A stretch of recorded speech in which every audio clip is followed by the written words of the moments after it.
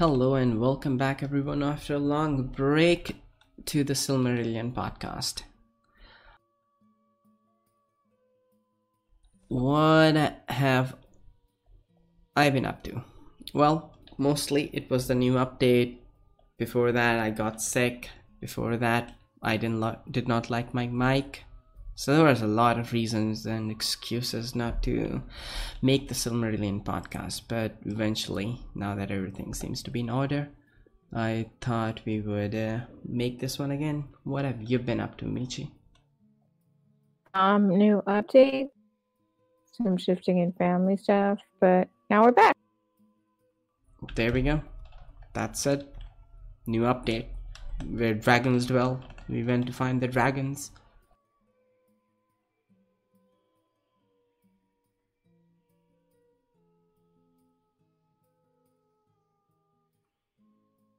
There was a in-game command to lecture.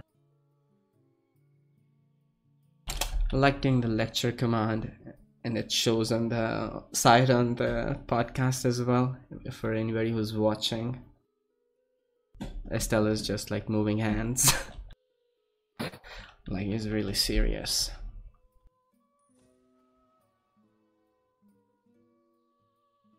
So last time we were on chapter 6. That was a fun chapter, but we're gonna pick up on chapter 7, which is a really important chapter because it is titled Of the Silmarils and the Unrest of Noldor. This is the main chapter because this finally we're gonna talk about the Silmarils, hopefully. In that time were made those things that afterwards were most renowned of all the works of the elves, for Feanor, being come to his full might, was filled with a new thought, or it may be that some shadow of foreknowledge came to him of the doom that drew near, and he pondered how the light of the trees, the glory of the blessed realm, might be preserved imperishable. Then he began a long and secret labor, and he summoned all his lore and his power and his subtle skill, and at the end of all he made the Silmarils. There we go, finally the moment has arrived. Finally the Silmarils are being made. Just by reading the title and not knowing anything about it, people or anyone would still be wondering, like, what exactly are the Silmarils? Like, what are they? Well, they are basically gems. As many of you have thought, what is this book about? Its title is the Silmarillion, yet so far we have not talked about the Silmarils at all. What are the Silmarils? Now this is finally the moment the Silmarils are made, and who makes them? Well, none other than the greatest of all the elfsmiths, Feanor. When he was born as like a spirit of fire.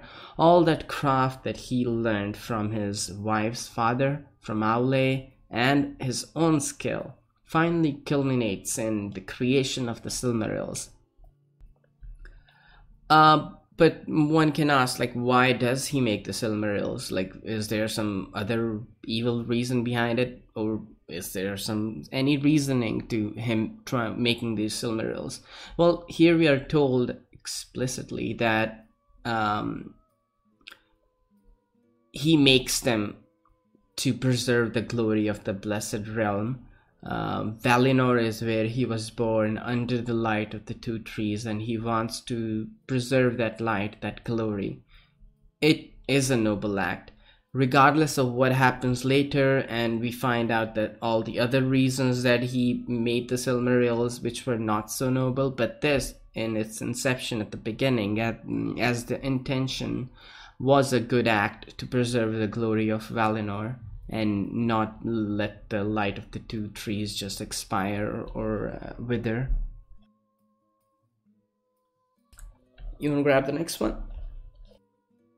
As three great jewels they were in form, but not until the end, when Feanor shall return, who perished ere the sun was made, and sits now in the halls of awaiting, and comes no more among his kin. Not until the sun passes and the moon falls shall it be known of what substance they were made. Like the crystal of diamonds it appeared, and yet was more strong than adamant, so that no violence could mar it or break it within the kingdom of Arda. Yet that crystal was to the Silmarils, but as is the body to the children of Iluvatar, the house of its inner fire, that is within it, and yet in all parts of it, and is its life. And the inner fire of the Silmarils Feanor made of the blended light of the trees of Valinor, which lives in them yet, though the trees have long withered and shine no more. Therefore, even in the darkness of the deepest treasury, the Silmarils of their own radiance shone like the stars of Varda. And yet, as were they indeed living things, they rejoiced in light and received it and gave it back in hues more marvelous than before. Wow. Here we get a description of the Silmarils. We can say that it would be kind of simplistic to just call them gems of light, because they weren't just gems of light, they were so much more. The light of the two trees blended was captured in them, but they made it even more beautiful. And also we can't just say that they were crystals that got the light of the two trees, because they were, again, much more than just crystals, because crystals was just an outer cover to them, like the body. We can say that like Fea lives in Roa, as we discussed in the previous parts, same way the crystals were the Roa, the body, the cover, in which the Fea, the soul of the Silmarils, lived.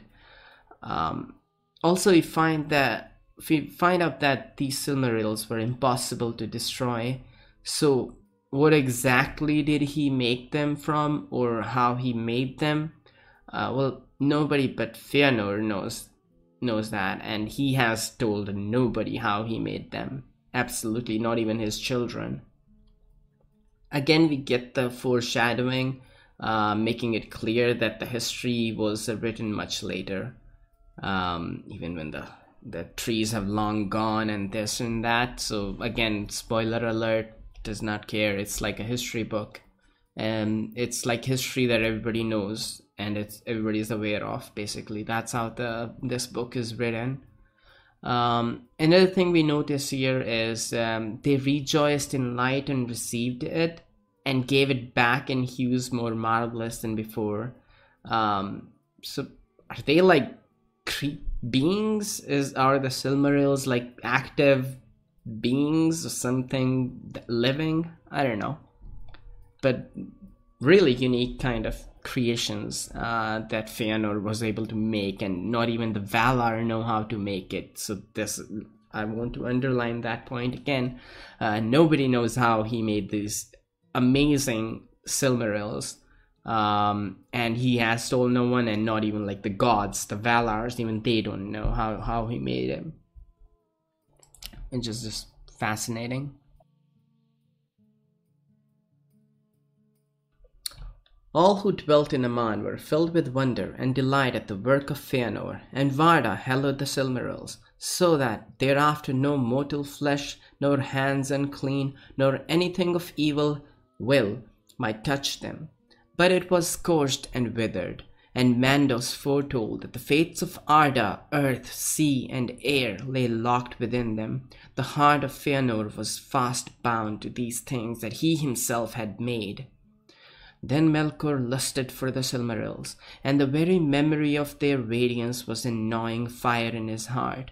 From that time forth, inflamed by his desire, he sought ever more eagerly how he should destroy Feanor and end the friendship of the Valar and the Elves. But he dissembled his purposes with cunning, and nothing of his malice could yet be seen in the semblance that he wore.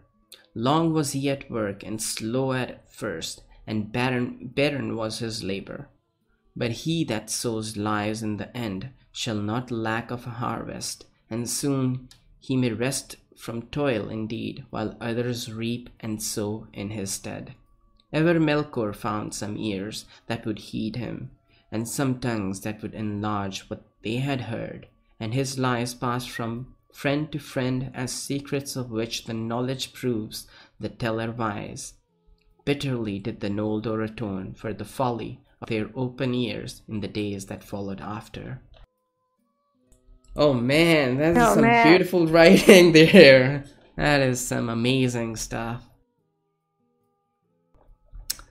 Oh, well, there is so much in this one paragraph. This is what I like about the Silmarils. Like, you can read a page and like nothing really is happening, and then you read like a paragraph.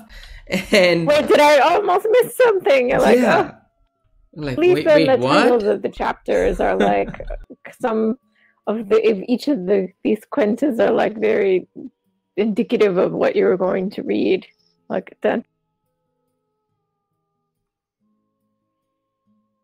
But really, oh my goodness. So let's figure it from the top. So Fëanor makes these Silmarils, and everyone, including the Valar, are amazed at his creation. Varda hallowed the Silmarils. This is the second or third time that we are seeing Varda hallowing something. Hallowing, as we discussed earlier, means making holy. So not everyone can hold or even touch the Silmaril without being scourged if they are unclean or have an evil will, evil intention. Also, who else can't touch them? Well, it's the men. By men with like a capital M, the mortals, they can't touch the Silmarils either. But here is something that might be worth just going a little deep in Tolkien's own beliefs, maybe. So why is that? Why do you think mortals can't touch them either? Like, men can be good men if the are they equating like men with evil? What do you think? Like, why can't the mortals hold them?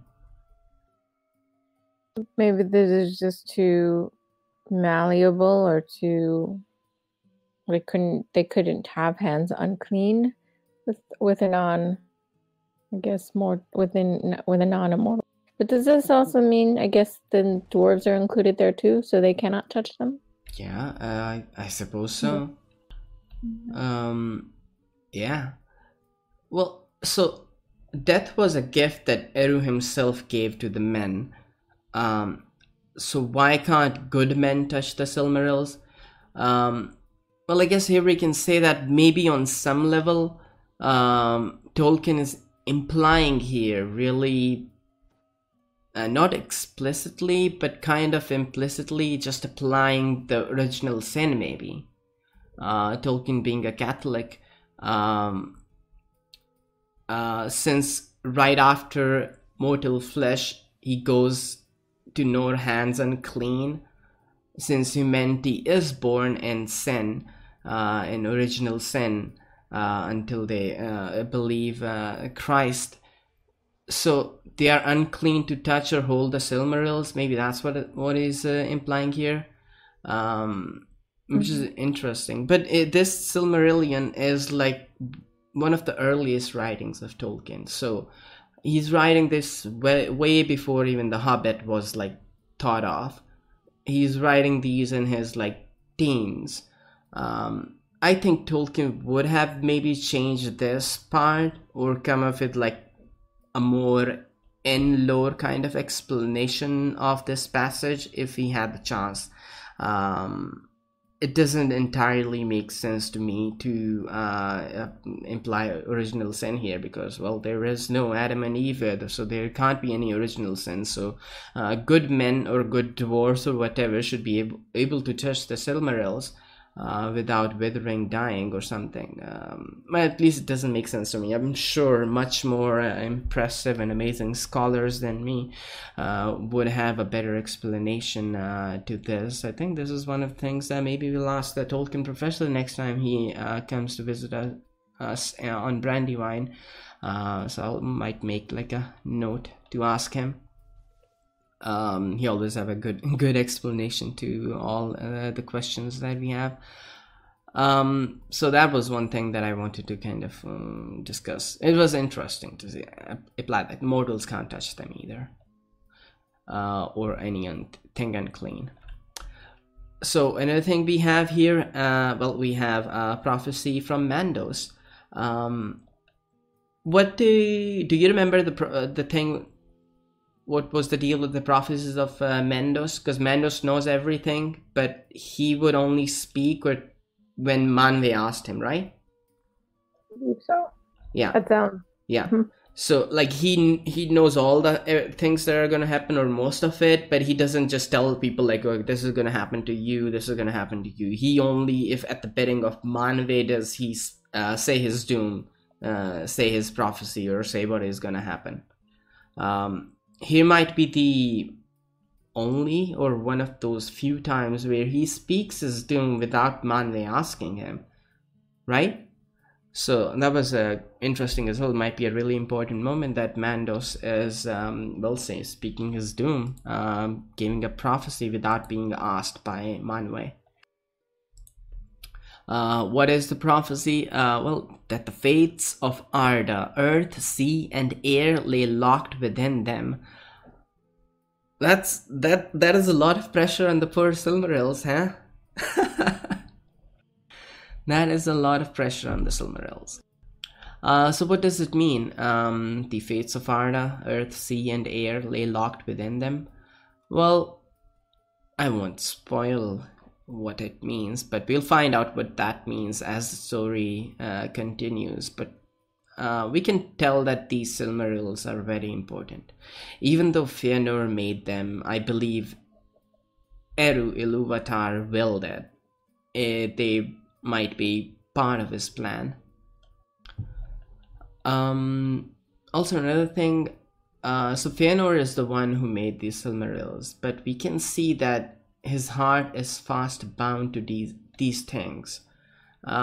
This is not like Aule making the dwarves. Remember, Aule made the dwarves, but at the end, when Eru called him out on it, he was humble and was even willing to destroy them.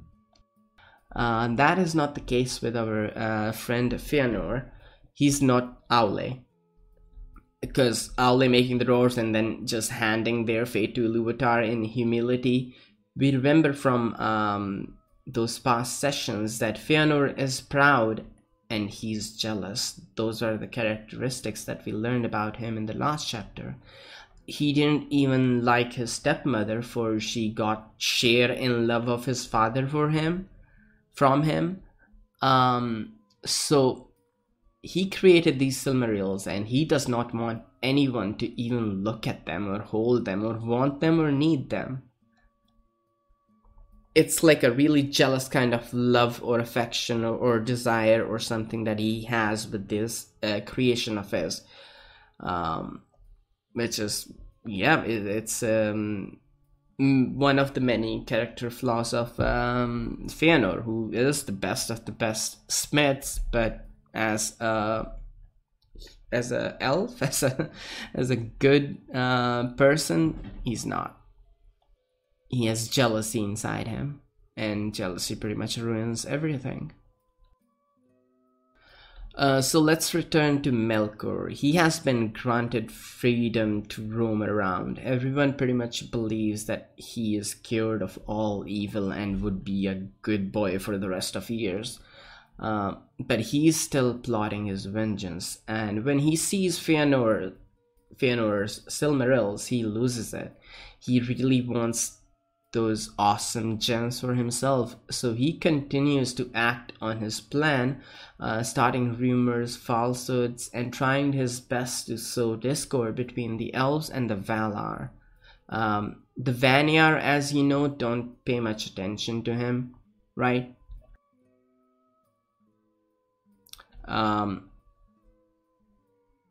they are the closest to Manwë and Varda, and they are really happy living at their bottom of their hill, near the side of the two trees. To Teleri, he never really went to the Teleri because he didn't think much of them, or didn't think they were anything important to his plan, in his revenge plot. It's in Noldor that he found his best bet, basically. Noldor had all the characteristics that he was looking for to sow the seeds of discord, and some beautiful lines here. But he that sows lies in the end shall not lack of a harvest, and soon he may rest from toil indeed, while others reap and sow in his stead. It is such a beautiful way of writing. Yeah, once you just start this little rumor about something, and then if you just find the ears that will hear it, and then tongues that will just make it even worse than it sounds, make it bigger and bad, and spread the rumors, and well, you just don't have to do anything else. You just kindle that fire and it just lights the whole forest. And that is what happened. The Noldor were fault. It was their fault that they heeded the words and lies of the pure evil Melkor, and well, in the end, they paid the price.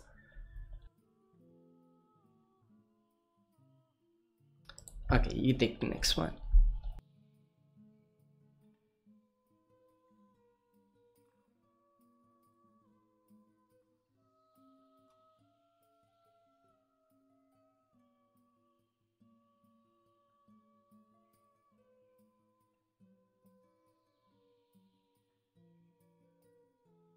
Okay, Meech is having some connection issues. I'm gonna take this next slide as well. How about that? So, when he saw that many leaned towards him, Melkor would often walk among them, and amid his fair words others were woven, so subtly that many who heard them believed in recollection that they arose from their own thought. Visions he would conjure in their hearts of the mighty realms that they could have ruled at their own will, in power and in freedom, in the east.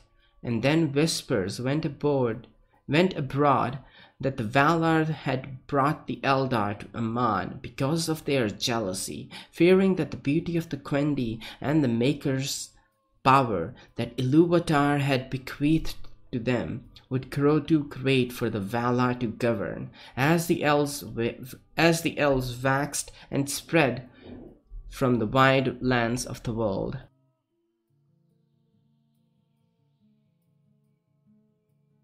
Wow, okay. So Melkor comes up with the best plan. He tells the elves that the Valar brought them to Valinor because they did not want the elves to be free and make their own realms in the wide world of Middle-earth, that they were prisoners. And slowly the rumors spread, and he just sows the seeds, and the Noldor make it grow into a giant tree, with branches and leaves everywhere. Which is weird, since the Valar brought them to Aman because of the threat of the Melkor and his allies. It was not because they wanted to imprison them or were afraid of their might and splendor of spreading in Middle-earth.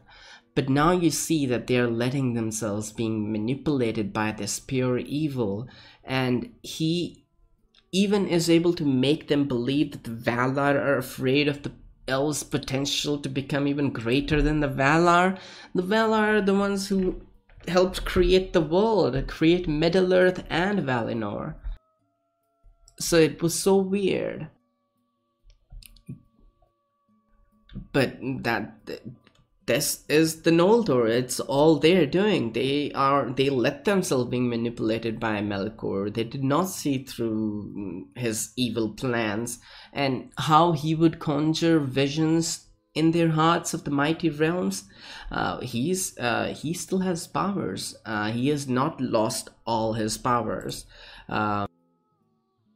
He has the power to manipulate and show visions to these elves. Another really cool kind of thing he does, well, cool, quote unquote cool, nothing cool about him, but Melkor would often walk among them, and amid his fair words others were woven. So he was just talking about other things, and then he would just throw in the rumors so subtly that many who heard them kind of just, in the end they would believe, well, I came up with it. It was my theory. I heard it myself. So hearsay is what he did. You heard it from him, he heard it from her, she heard it from someone else, and everybody just makes up lies to make justification of what they were saying.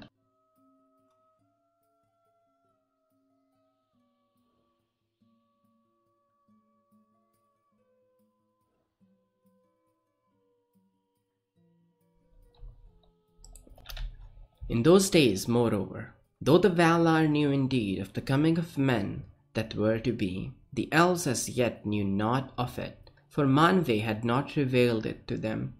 But Melkor spoke to them in secret of mortal men, seeing how the silence of the Valar might be twisted to evil. Little he knew yet concerning men who, engrossed with his own thought in the music, he had paid small heed to the third theme of Ilúvatar. But now the whisper went among the elves that Manwe held them captive, so that men might come and supplant them in the kingdoms of Middle-earth. For the Valar saw that they might more easily sway this short-lived and weaker race, defrauding the elves of the inheritance of Ilúvatar. Small truth was there in this, and little have the Valar ever prevailed to sway the wills of men, but many of the Noldor believed, or half believed, the evil words. Wow. So, I remember the Valar were part of the music of the Ainur at the beginning. The vision that the Ilúvatar showed them, it included the second children of Ilúvatar as well. But the Valar obviously did not tell everything they knew to the elves. They did not feel the need to do that. There was no ill intention behind it. So Melkor once again takes this fact and twists it, and he twists it to his own use. For his vengeance, to continue to cause tensions between the elves and the Valar. Melkor, the relation between or Melkor and the men, at least at the moment, Melkor was part of the music of the Ainur as well. So everything that kind of Manwe knows, Melkor knows as well. But he did not pay too much attention to the third theme of Ilúvatar, which included the men, the mortal men, because I guess them being mortal and death being their gift did not really interest Melkor, because he was playing the long game. He was like, well, they'll die in 80 years, 100 years, whatever, so they don't matter at all. He will regret it, because there will be mighty men who will fight him in the coming battles. Spoiler alert. But he did not pay any attention to men, did not care of them. He just saw this opportunity to of the Valar not telling the elves about men, the second children of Ilúvatar, and using this to his advantage to continue sowing the seeds of discord between the Valar and the elves, to continue to manipulate these Noldorin elves, who would still keep listening to him, and some really believed and others half believed all that he was saying, all his lies that he was spewing. That is what happened.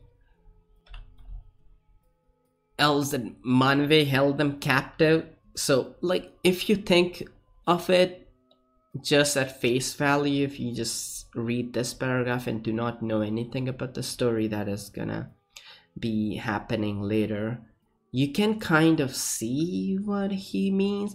Well, I don't know. Let me say it like this. If you did not know all the history up till this point about the Valar, you maybe what you knew, you're not really sure because you never really saw. And then someone told you that you're brought to this realm to live with the gods because they have like a secret plan to take over the whole of Middle Earth. And then you would kind of believe it because, okay, so the men are mortal, they live short, and the Valar see that, okay, elves will be harder to control because they're immortal. So we'll bring the elves here, and then we'll be able to supplant and destroy the race of men when it comes in Middle Earth, and then we'll be the lords of Middle Earth.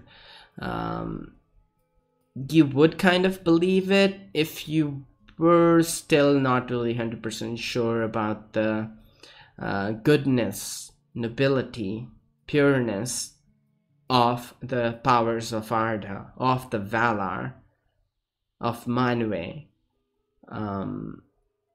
So I guess Noldor really had the doubt from the start about leaving Middle Earth, and it kind of manifests itself in this, that okay, they're easy to sway against the Valar by this evil Melkor. So yeah, Noldor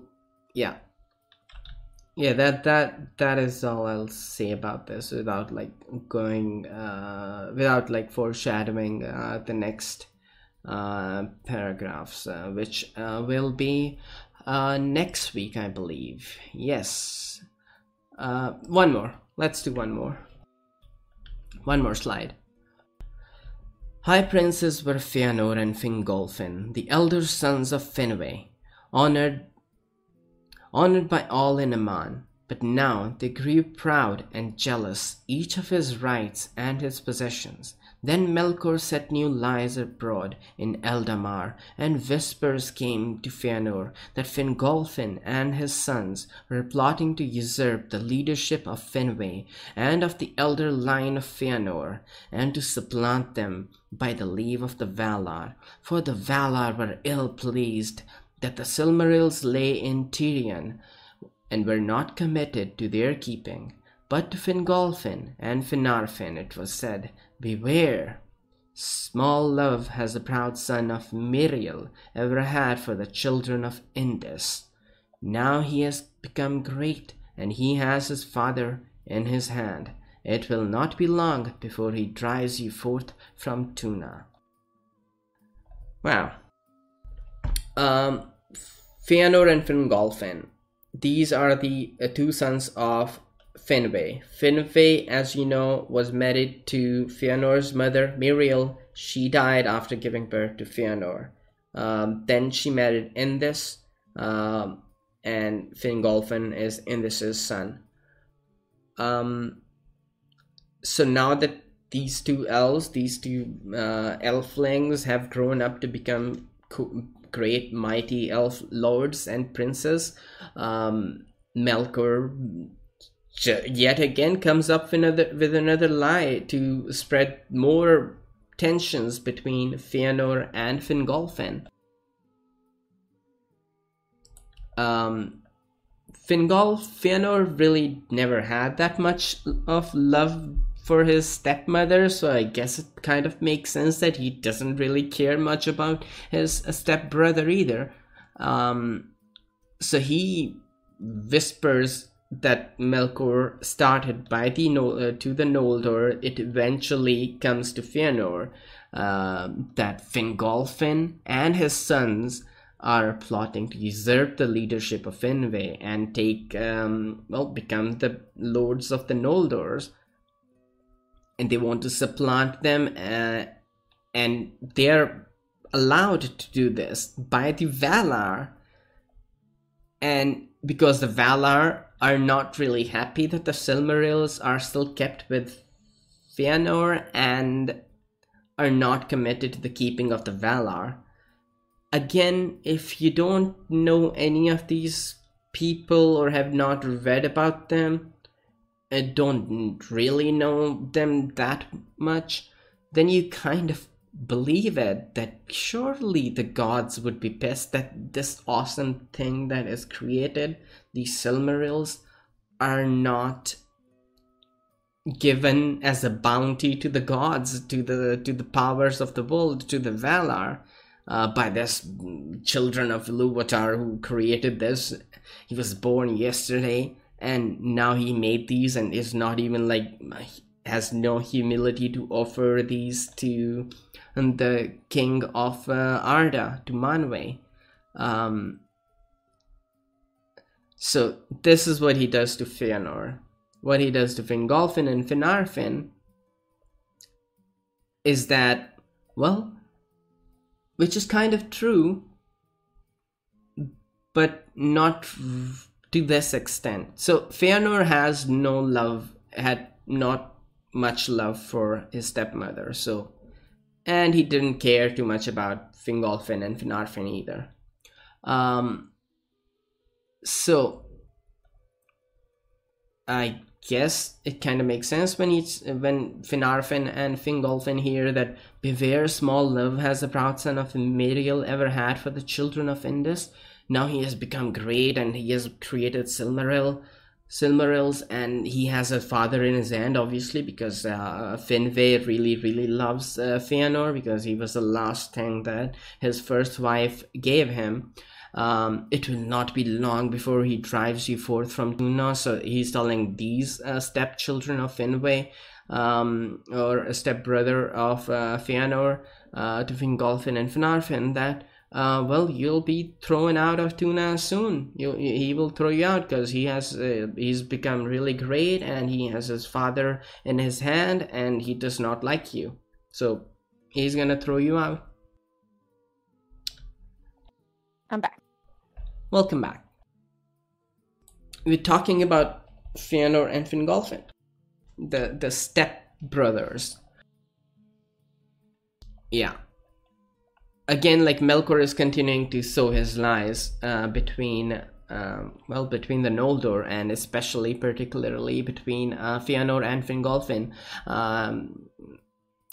So that was interesting. You wanna take it to slide number 10? Okay.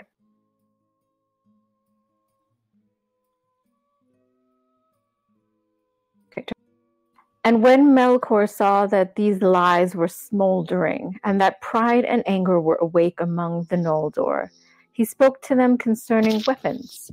And in that time, the Noldor began the smithing of swords and axes and spears. Shields also they made, displaying the tokens of many houses and kindreds that vied one with another. And these only they wore abroad, and of other weapons they did not speak, for each believed that he alone had received the warning. And Fëanor made a secret forge, of which not even Melkor was aware, and there he tempered fell swords for himself and for his sons, and made tall helms with plumes of red. Bitterly did Matan rue the day when he taught to the husband of Nerdanel all the lore of metalwork that he had learned of Aule. Oof. Yeah, the Fëanor guy, seriously. So Melkor finally tells all these lies, rumors spread, and finally the results are showing. He sees that, okay, now the elves are going against one another. They are angry, and they are proud, and they want to make sure that they're ready if the other party attacks or something. He finally tells them, okay, well, you better be prepared when the other party comes in, when Fëanor comes to kick you out, Fingolfin, you better be ready. And to Fëanor he tells, well, Fingolfin and Finarfin are planning to throw away Finwë, so they become the lords of the Noldor.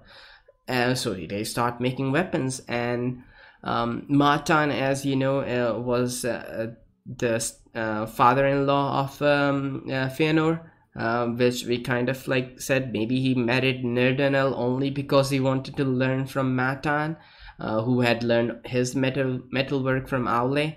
So Fëanor is a master metalsmith, obviously, and he's the best there is. So he made these swords for himself and his son, and these helmets, and he was getting ready for a battle, for a fight with his step brothers. It was like, yeah, bring it. If you wanna like throw my father or kill my father, then I'll be ready. But he was sewing them on the other side too, as well. So they were doing that as well. I guess I'm sure not to this level. I'm sure Fingolfin was not doing this. Fingolfin, even though he was telling lies, he was being lied to as well by Melkor. Fingolfin would not be doing this. I don't think so. He's a much different person than Fëanor. Fingolfin, I think, is the father of Galadriel, if I'm not wrong. Okay. Thus, with lies and evil whisperings and false counsel, Melkor kindled the hearts of the Noldor to strife, and of their quarrels came at length the end of the high days of Valinor, and the evening of its ancient glory. For Fëanor now began openly to speak words of rebellion against the Valar, crying aloud that he would depart from Valinor back to the world without, and would deliver the Noldor from thraldom if they would follow him. Damn. Really? They were in thraldom? It's kind of like, but really? Like. So he basically, Melkor told that, I think that was a part of the slide you missed.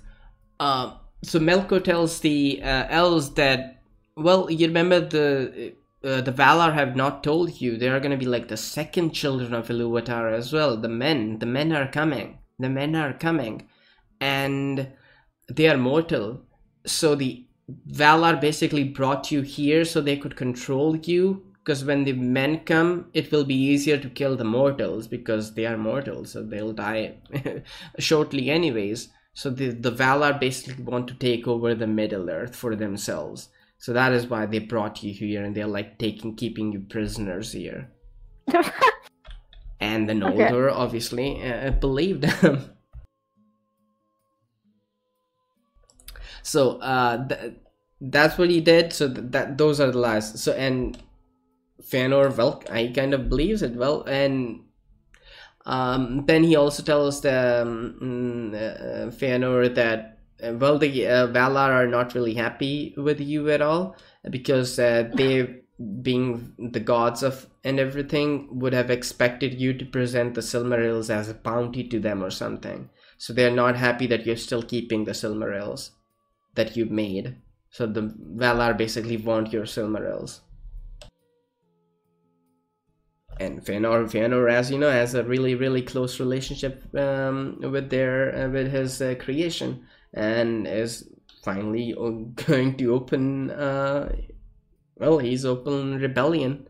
A rebellion is starting in Valinor, and this is the first sign that so Noldor, or at least Fëanor, wants to go back to Middle Earth. They're like, yeah, enough with this Valinor stuff. We're done.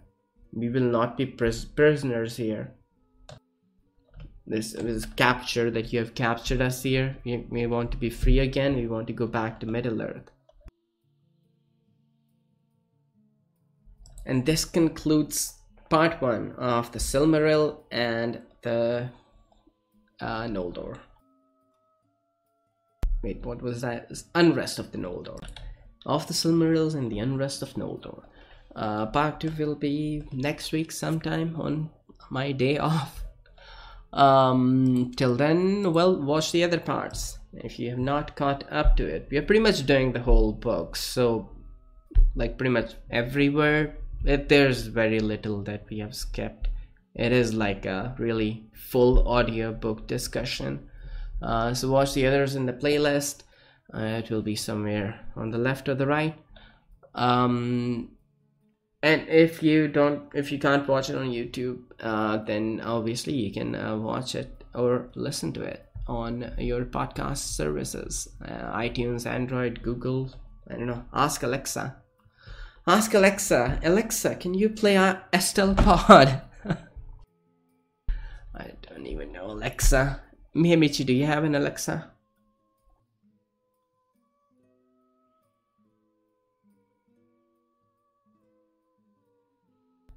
Michi got disconnected again. Well, anyways, guys, thanks for watching live if you watched us live. Thanks for watching on YouTube if you're watching on YouTube. Thanks for listening to us on a podcast. I will see you guys soon. If you do want to leave us feedback, or if you want to join us live on Discord, well, maybe let me know in the comments, and I'm sure we can arrange something. We have a little Discord, which is obviously the Casual Raiders Discord, but we have a section dedicated to this Silmarillion podcast. This is first of many other books of Tolkien that I want to do as well. So until next time, take care, and I'll catch you guys soon.